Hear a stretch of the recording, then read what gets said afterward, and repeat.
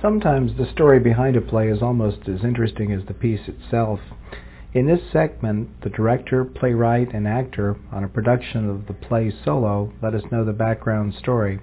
By the way, you'll find part of Solo in another part of this podcast, but now, here is director Steve Rankin about the play. 10 years ago, or I don't even know really how long ago Bob Barnett wrote the piece, but 10 years ago when Fred Sanders first performed it was done on the wave of the boom of the economy and the boom of these sort of Tony Robbins types characters that came in, giving everybody cheerleading on how to be good CEOs for their companies, and all of this really intense input on cheering people up and teaching them how to succeed in business in particular, how to be cutthroat and how to be, just go for the bottom line, and to really do it and be successful or get out of town. Playwright Bob Burnett. But for example, in Solo,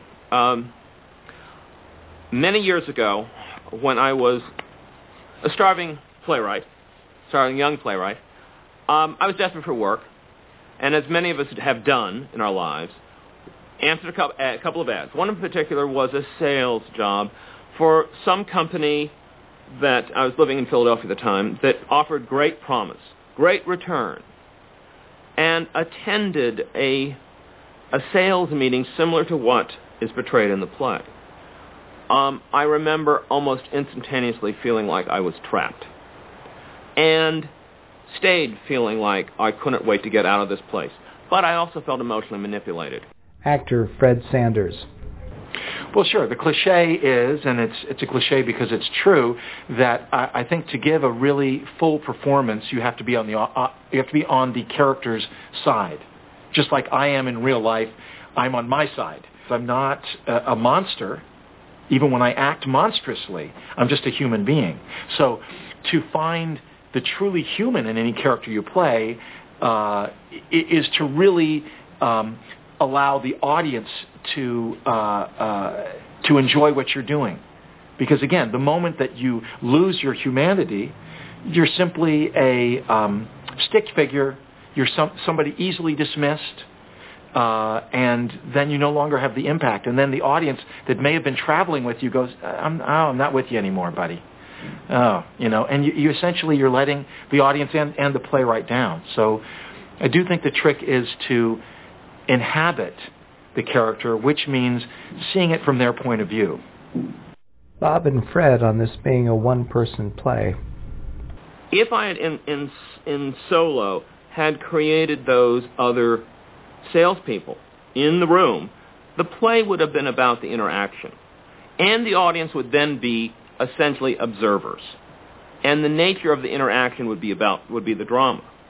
By dropping those characters out, we as an audience member have to create those characters in our own head. And, part of theater, the magic of theater is let's make believe.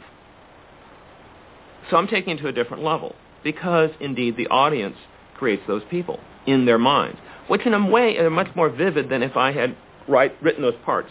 What was great about this role was being able to walk on stage alone and be in control of this incredible experience as if it were really happening.